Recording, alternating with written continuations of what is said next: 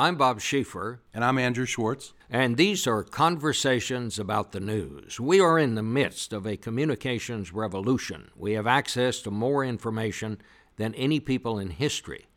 But are we more informed or just overwhelmed by so much information we can't process it?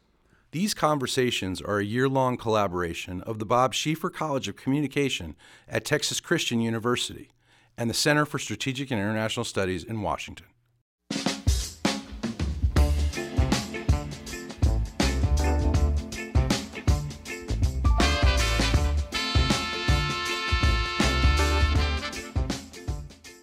Our guest today is Yves Decourt, Director General of the International Committee of the Red Cross, a post he has held since 2010. He grew up in Switzerland, is now based in Geneva. He was a TV reporter in Switzerland covering sports and politics before coming to the Red Cross in 1992. Prior to being named director in 2010, he served in various posts in Israel and the occupied territories, in the Sudan and Yemen, the Northern Caucasus, and Georgia. We've asked him to talk to us today about a survey the organization took between June and September among 17,000 people in 16 countries, some of whom have experienced war in recent years, and some, such as the United States, who have not. It caught our interest because it has some key insights into the effect that social media and the 24-hour news cycle is having on our attitudes toward war and its impact. Thanks for joining us, Yves. And why did you decide to conduct this survey? I think as the Red Cross, we are working in very close proximity with people affected by war everywhere. So my colleagues today will be in Aleppo, so not just in Damascus, or they will be in Afghanistan, in Yemen, in South Sudan, in Ukraine, in Iraq. And I think we are on a daily basis seeing that the war is changing, that the way people are fighting, the way people also relate to each other, the way they communicate is changing. And for us, it was useful not just to operate, but also to take one step back and maybe to challenge our own assumptions about what is happening right now in the world and to ask the opinion of the people. And that's in that sense is very interesting.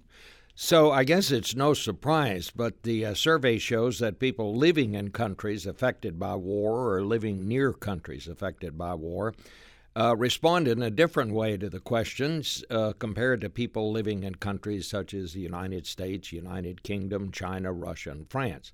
So talk a little bit about that just to start us off. Why do you think, obviously, we know the basic reason, because they've experienced war, but what the differences in their attitudes are striking, aren't they?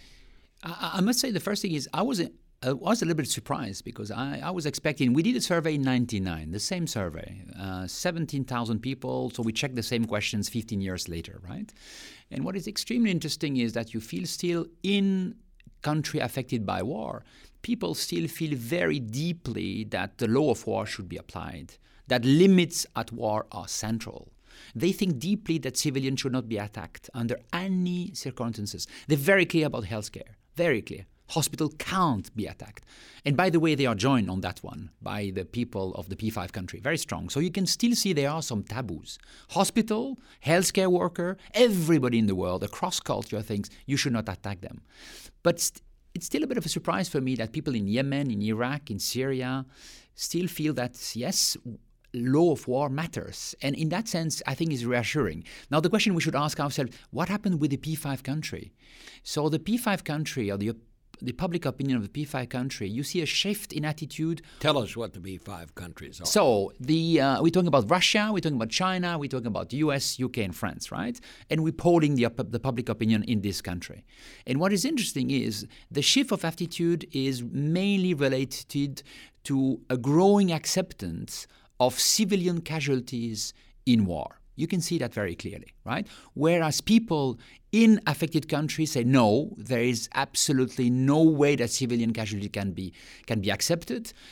People, including in this country, in the US, would say, in special situation like, and we ask a question, can we attack enemy combatant in populated area knowing that it will kill many civilians? And then 78% of people affected or country of affected by war, they would say no. but only 40% of P5 opinion public would say no. So you start to see a bit of differences. Same about humanitarian. We ask is it normal or wrong that humanitarians are sometimes killed when they do their missions in war? 40% of people in P5 country, in Security Council country, will think yes, it's normal. So there is a bit of a shift, clearly. And I think we need to reflect why. Is it because they don't experience war, as you mentioned? Is it because since 1999, a lot of things happening? 9/11, the fact that people maybe feel more insecure, including in this country. Maybe there is also a different relationship to who is the other. This country, if like at the US, but UK is a good example. The experience of war was very different maybe 20 or 30, 40 years ago. You have much more people who did war at the time, right? Through the draft, if I think, the numbers of soldiers. So the society felt maybe much more connected to the experience of war than today in the reality. So I think there is something around that we need to think about. Well, let me ask you this. Do you believe that social media has made people closer to one another across the globe, or do you think it has made it all too easy to scroll past the suffering of others? In other words, when we see and hear in social media about these horrible things, do we have a tendency to kind of get used to those pictures, or does it make us more aware of the suffering? I think social media is changing the attitude of everybody. That's very clear. And not only in the US or in Europe. I see that everywhere. I see that in Somalia. I see that in Ukraine, in Syria. People have phone. Mobile phone is everywhere. So the way people relate to each other, the way they will explore that, the way they will look at it is very different. Can I give you one anecdote? It's an interesting thing happened in Somalia. Somalia is really a very poor country, 35 years of war. 3 years ago, you had a typhoon in Somalia, very serious typhoon. It hit one community 200 kilometers from Mogadishu, the main city. Our team was in Mogadishu. It took them 4 days to deploy, 4 days, because Somalia is a very difficult country. You have to negotiate with every clan when you go through 4 days. They arrive after 4 days to, in fact, the communities, and they're received by the head of community, a woman, Somali woman. And she looked at my team. She doesn't smile. She just say, "You are late." Late? 4 days crossing? She takes her phone and she says, "I've seen there was a typhoon in Philippines 2 days ago. It took you 24 hours to respond. And here 4 days? And by the way, this little hospital you're bringing, it's a much smaller than the one you bring in Philippines. You don't like us?" So I'm just telling you, this is 3 years ago. In Philippines, it is changing the attitude. It's changing the way you relate to each other. And not just only here, also in country affected by war. People will not just look at you anymore as just the Red Cross, but they will look at you also as a service provider. So no surprise that somewhat when we look at the result of the survey, if we come back to the survey, that yes, possibly the way we relate to each other, the way we relate to the other is something which is shifting. There is no doubt on that one. And last but not least, if you look in terms of information, what I was so surprised is also to see how information now is used to, in fact, control the propaganda, control the image. I'm amazed by, if I look at the famous Islamic State group, look in terms of communication and social media. This is 21st century. There is not one image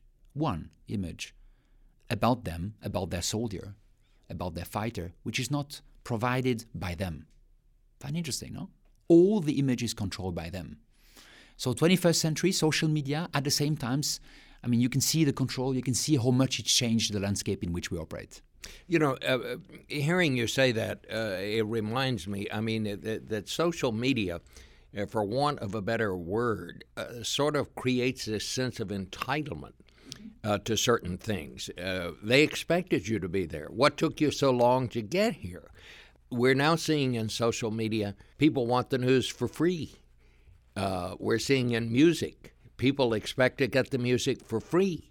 They don't expect for there to be any cost. It's somehow, well, it's always been this way. Well, of course, it hasn't always been that way. But somehow, I think we're seeing that in not just in these countries you're talking about, but in the United States, for example. Yves, you know, as we're talking about social media and as we're talking about perceptions in other countries, In this country, we're facing right now something of a fake news crisis. That's been going on around the world for a long time as well. How do you think fake news is impacting the way people view war? Are people using fake news to affect public opinion in the countries that you're working? I think what I found difficult with fake news is somewhat it create a distance between fact and people, right? And people find more and more difficult to being able to look at what is right or what is wrong or what is really real or not. I see that at the political level, but also, of course, when it comes to military. And I think, look at Aleppo. If you want to be aware of what is happening on Aleppo, you can go. It would take you 1 good hours, but on internet, on social media, you will have very good information.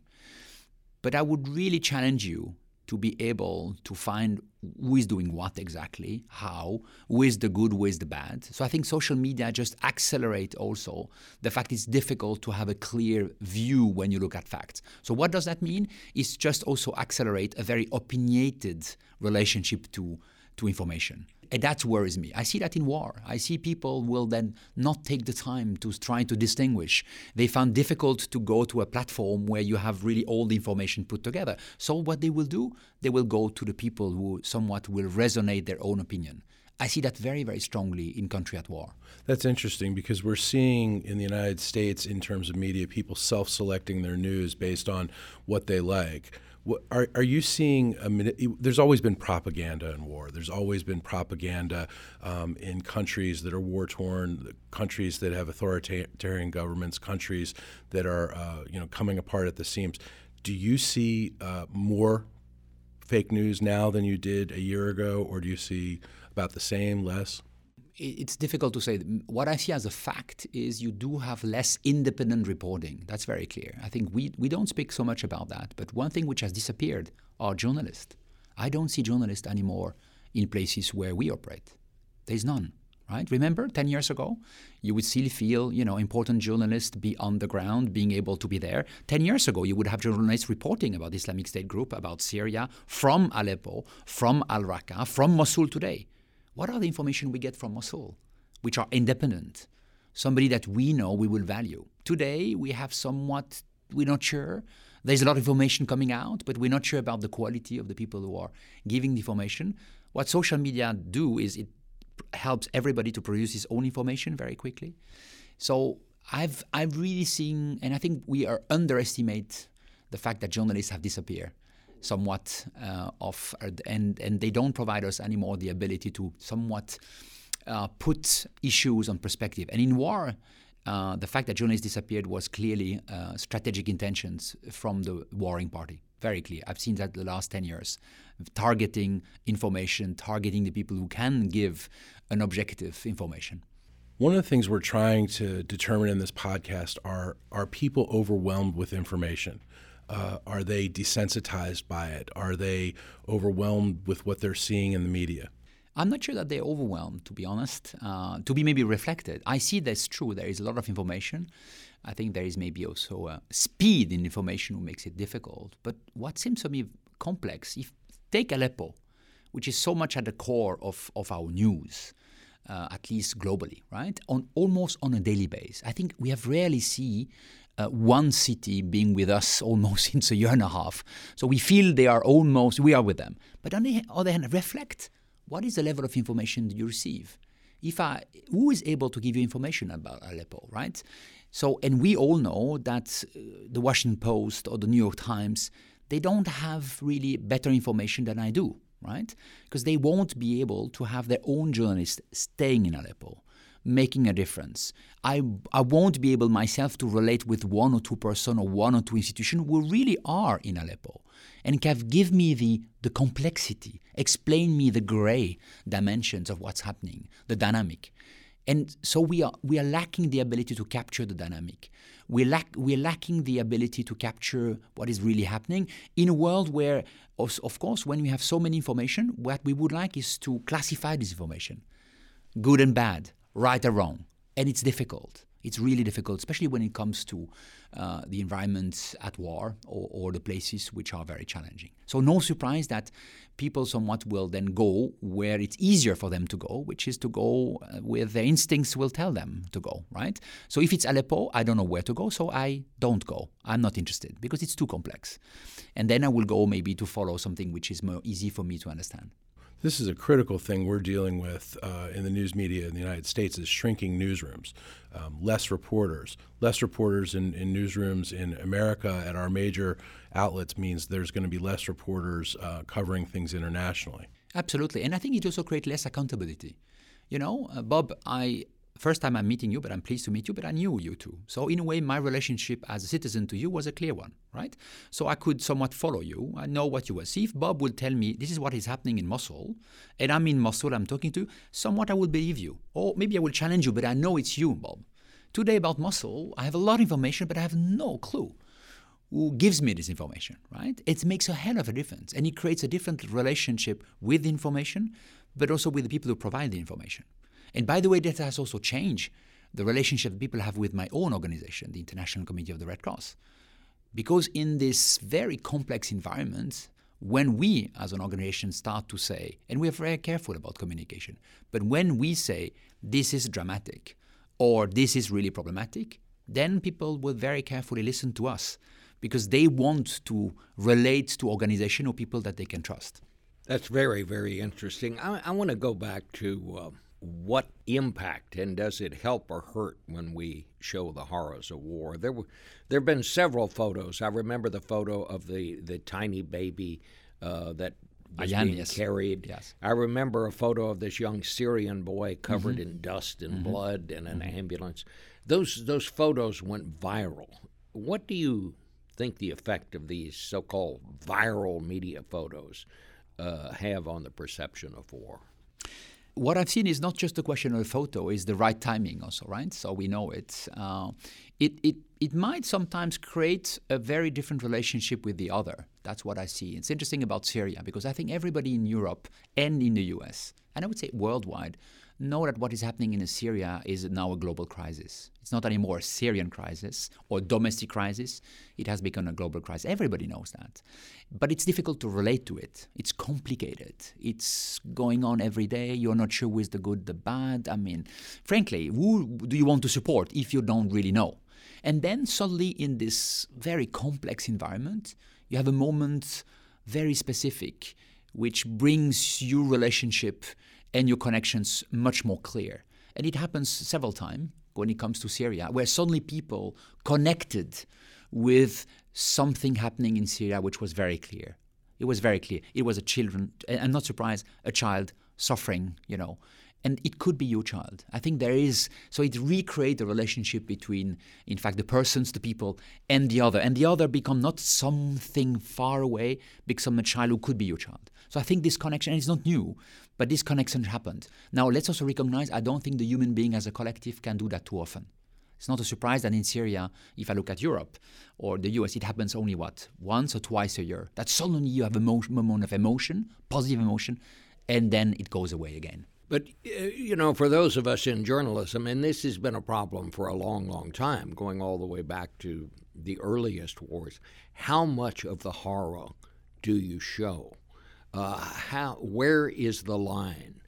I always think of two movies, one called The Longest Day, about D-Day in World War II.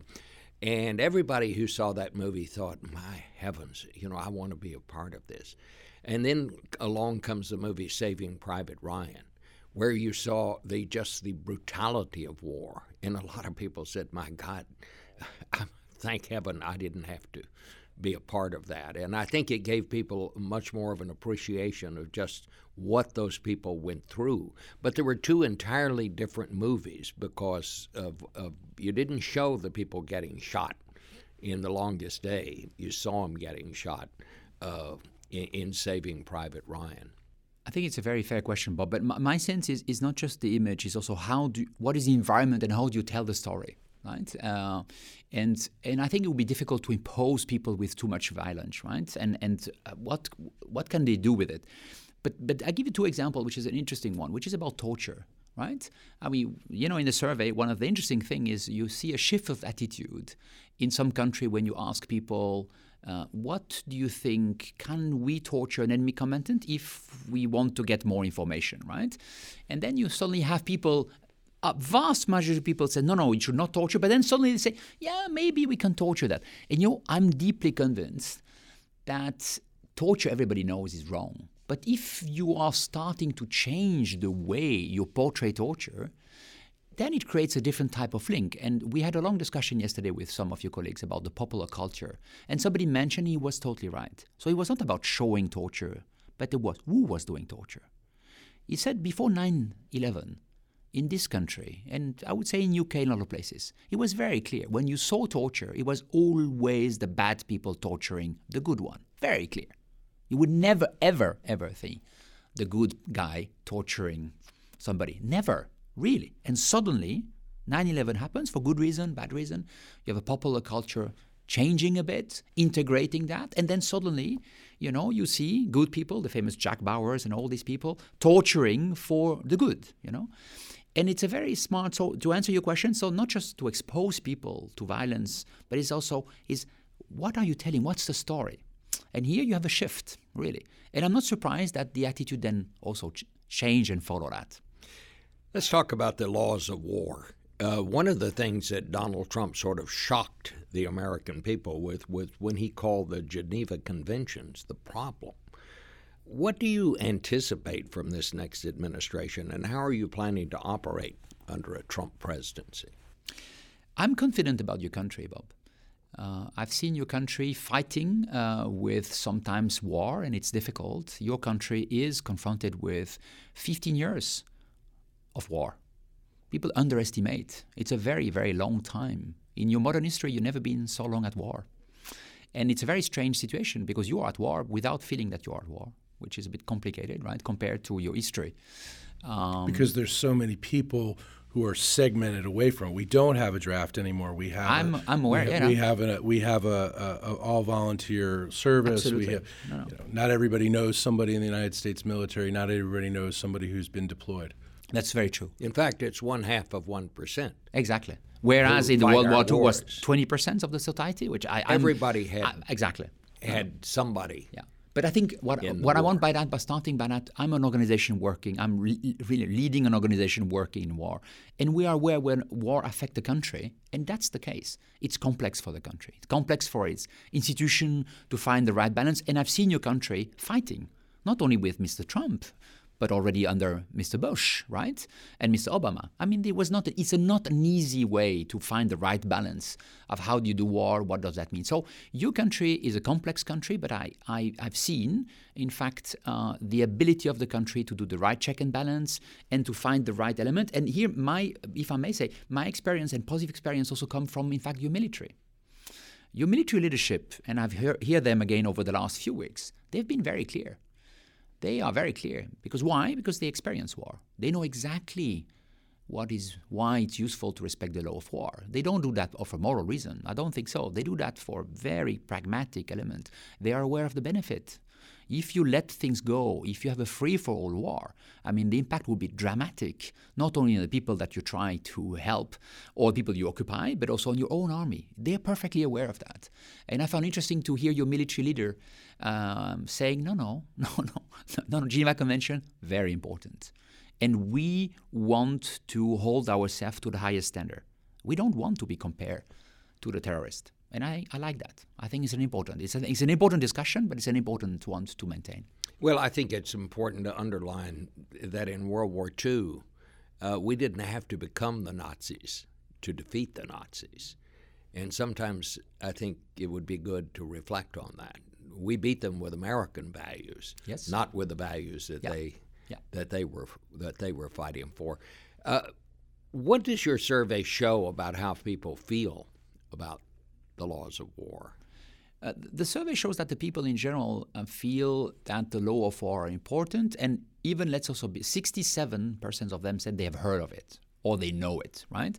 But what I found interesting is even the one who don't know about it, their instinct is the right one. They know perfectly that torture is illegal. They know perfectly that rape is illegal. They know perfectly that killing prisoner of war is completely not possible, And I like that. I found that very, very powerful. What I found also more interesting is they start to reflect. We ask them, what can influence the behavior of combatant? And what I found interesting, across culture, very clearly, more than 80% of people says the military commander, the military leader. They are the one. And they say much more than, it's interesting, national or international justice.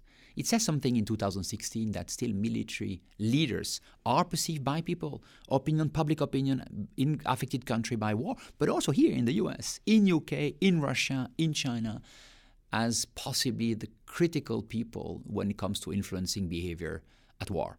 I like that. Yves, in our country, the United States military is overwhelmingly one of the most popular institutions. Our leaders in government, depending on who it is at any given time, might not have a high approval rating, but our military almost always has a high approval rating. Our leaders, our military leaders, as you point out, uniformly believe in the Geneva Conventions. They've come out against terror. They've come out against torture. But in your survey, almost half of the American people surveyed showed that they think that torture is okay to obtain military information and then it's just part of war. How do you think that happened? So if you just look at the torture, we are comparing with what people are telling us in 1999. So the thing which you can compare very clearly is that when you ask people, is torture wrong or is part of war, still 2/3 of the people across the board, including in this country, are saying it's wrong, right? But what is interesting is then when you ask specific questions, can you torture an enemy combatant to get important military information, then you have very different. So in country like Afghanistan, Yemen, Iraq, Ukraine, people would say, no, you can't. You have to be very careful. You have to maintain the principle. Whereas it's true, in some country, in the US, in Nigeria, for example, you have a different opinion. And here you do have half, sometimes less, people saying, yes, you can't torture. The explanation is, I think there is several explanations. One is clearly related to the fact, if you look at this country, related that we're living in a different environment than in 1999, clearly. Until 1999, the question was not about torture. The question was, you had a very clear view of who was the enemy, what was happening in the world. I think 9/11 has changed possibly also the environment in which we all live, by the way. I think it's also the fact that we start to, as country, the war have shifted also. It's not country against country. It's country against what we call non-state armed group, which is difficult, right? So you have a different type of war and a different type of enemy. And then possibly at the time you had also leadership, it's clear, in different country who somewhat says, yes, torture is something which can be done, right? It's part of what we should be able to do. So you had a rather change in the way people were starting to talk about it. Before it was taboo. And maybe what we have to reflect, and again the survey tells us, when you have a breakdown of a taboo, then you have to be very careful. Because then it starts to really, lead us to difficult moments. Look at the healthcare. It's a huge taboo still for people everywhere. They will say, even if they know that today in Yemen, in South Sudan, in Syria, hospitals are systematically bombed. But everybody, including, by the way, the Yemeni, the Syrian, the South Sudanese, will tell you, we should protect hospitals. They're very clear on that one. And this taboo is very central. On torture, there is a shift, absolutely. And I think we need to be very careful because the shift is something which I think will impact society. Because we all know that torture doesn't work. I think all general will tell you it doesn't provide you the information that you want. General Mattis, our Secretary of Defense appointee, said, torture doesn't work. Give me a 6-pack of beer and a couple packs of cigarettes and I'll do much better than torture. And learning information. And he's not the only one. You would say constantly military in every country will tell you that. They're also perfectly aware that torture has not only an impact on the people on the moment, but it has a long-lasting impact. It has an impact on the communities, on the society. Look at the Syrian society. I mean, it's a society where the social fabric is completely broken. And one of the reasons, not the only one of the reasons is because you have such a high level of torture right now that makes the society in a very, very difficult situation. So I would say we need to reflect a little bit of what does that mean. And I think we need to make sure that also we reflect on what is the popular culture saying about torture. And I think there is a shift here, no doubt on that one. Can I go back to Syria and popular culture for a second and images? We've talked about all those things in this podcast, but one of the things that struck me is, the drone video you see of Aleppo. It looks like, to many Americans, a post-apocalyptic video game. Does that kind of imagery make people more interested in trying to save Syria, less interested, indifferent? Does it desensitize them? My experience is that people in general, if they can relate to, they have a tendency to be generous.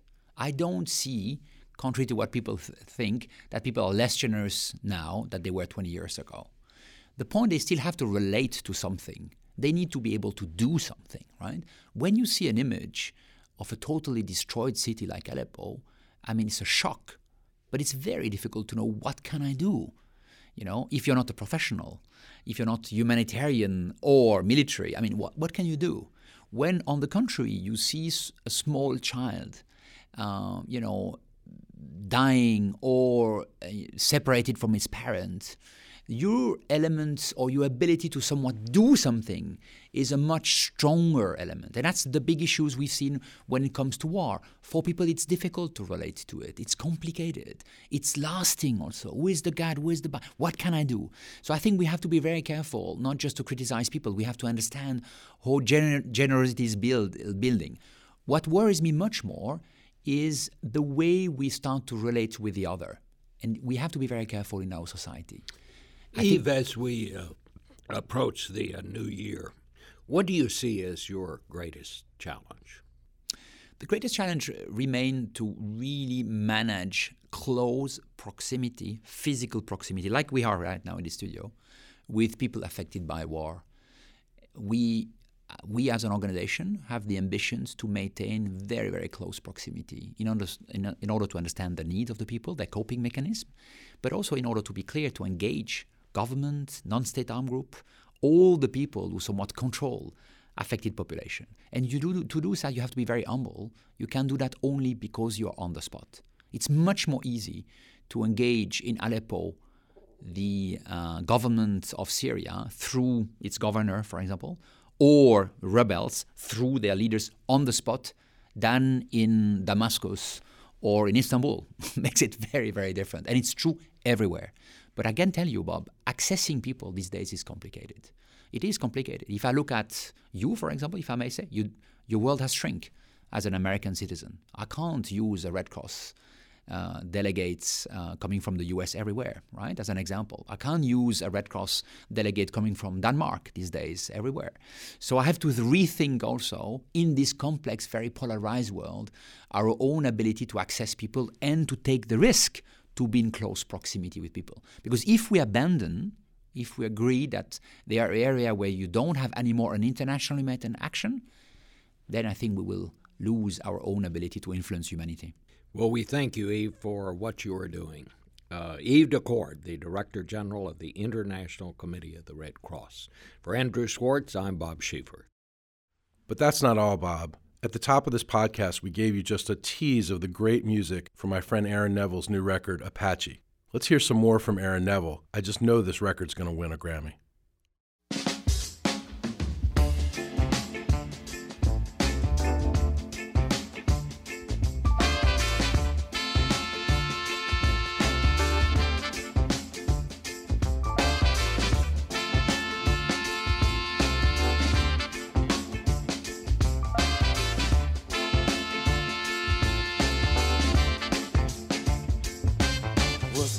Round the corner, was looking round the bend.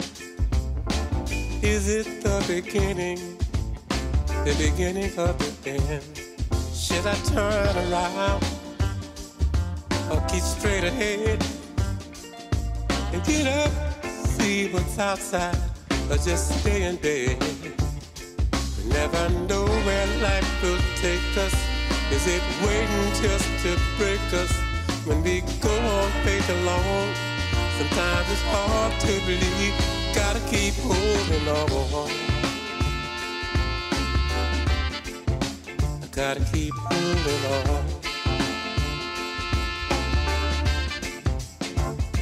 We can't be weak, we must be strong, and believe we can't go wrong. What you get must be deserved. Sometimes life throws a curve, rolling with the punches. Follow all your hunches. We must go the extra mile and always muster up a smile. And never know where life will take us. Is it waiting just to break us? When we go on faith alone, sometimes it's hard to believe what's going on. What's going on?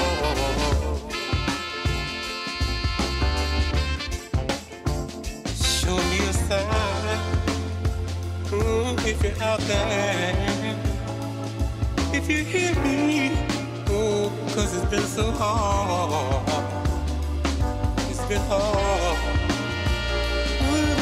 hard to believe what's going on,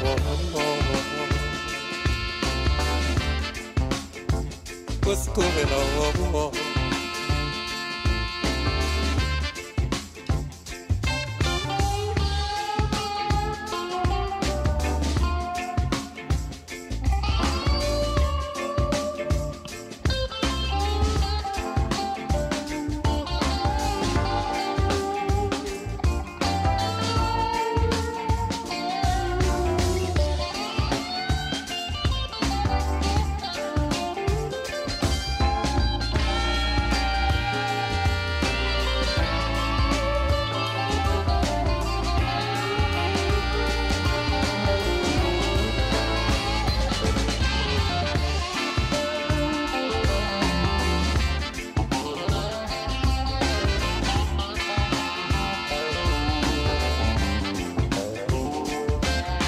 What's on the horizon was burning in the sky. You never know what's coming. It's turning on a dime. Oh, the world will keep on running. It's spinning all the time. You gotta keep on moving, or you'll be on the other side. Never know where life will take us. Is it waiting just to break us? When we go on faith alone, sometimes it's hard to believe what's going on. Gotta keep moving on.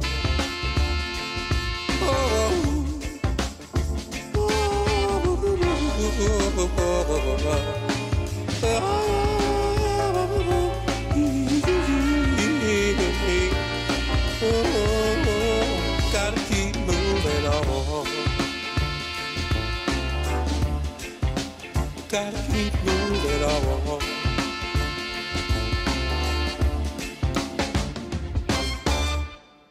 If you like this podcast, leave us a review on iTunes. Visit us at csis.org and check out the Schieffer College of Communication at schieffercollege.tcu.edu.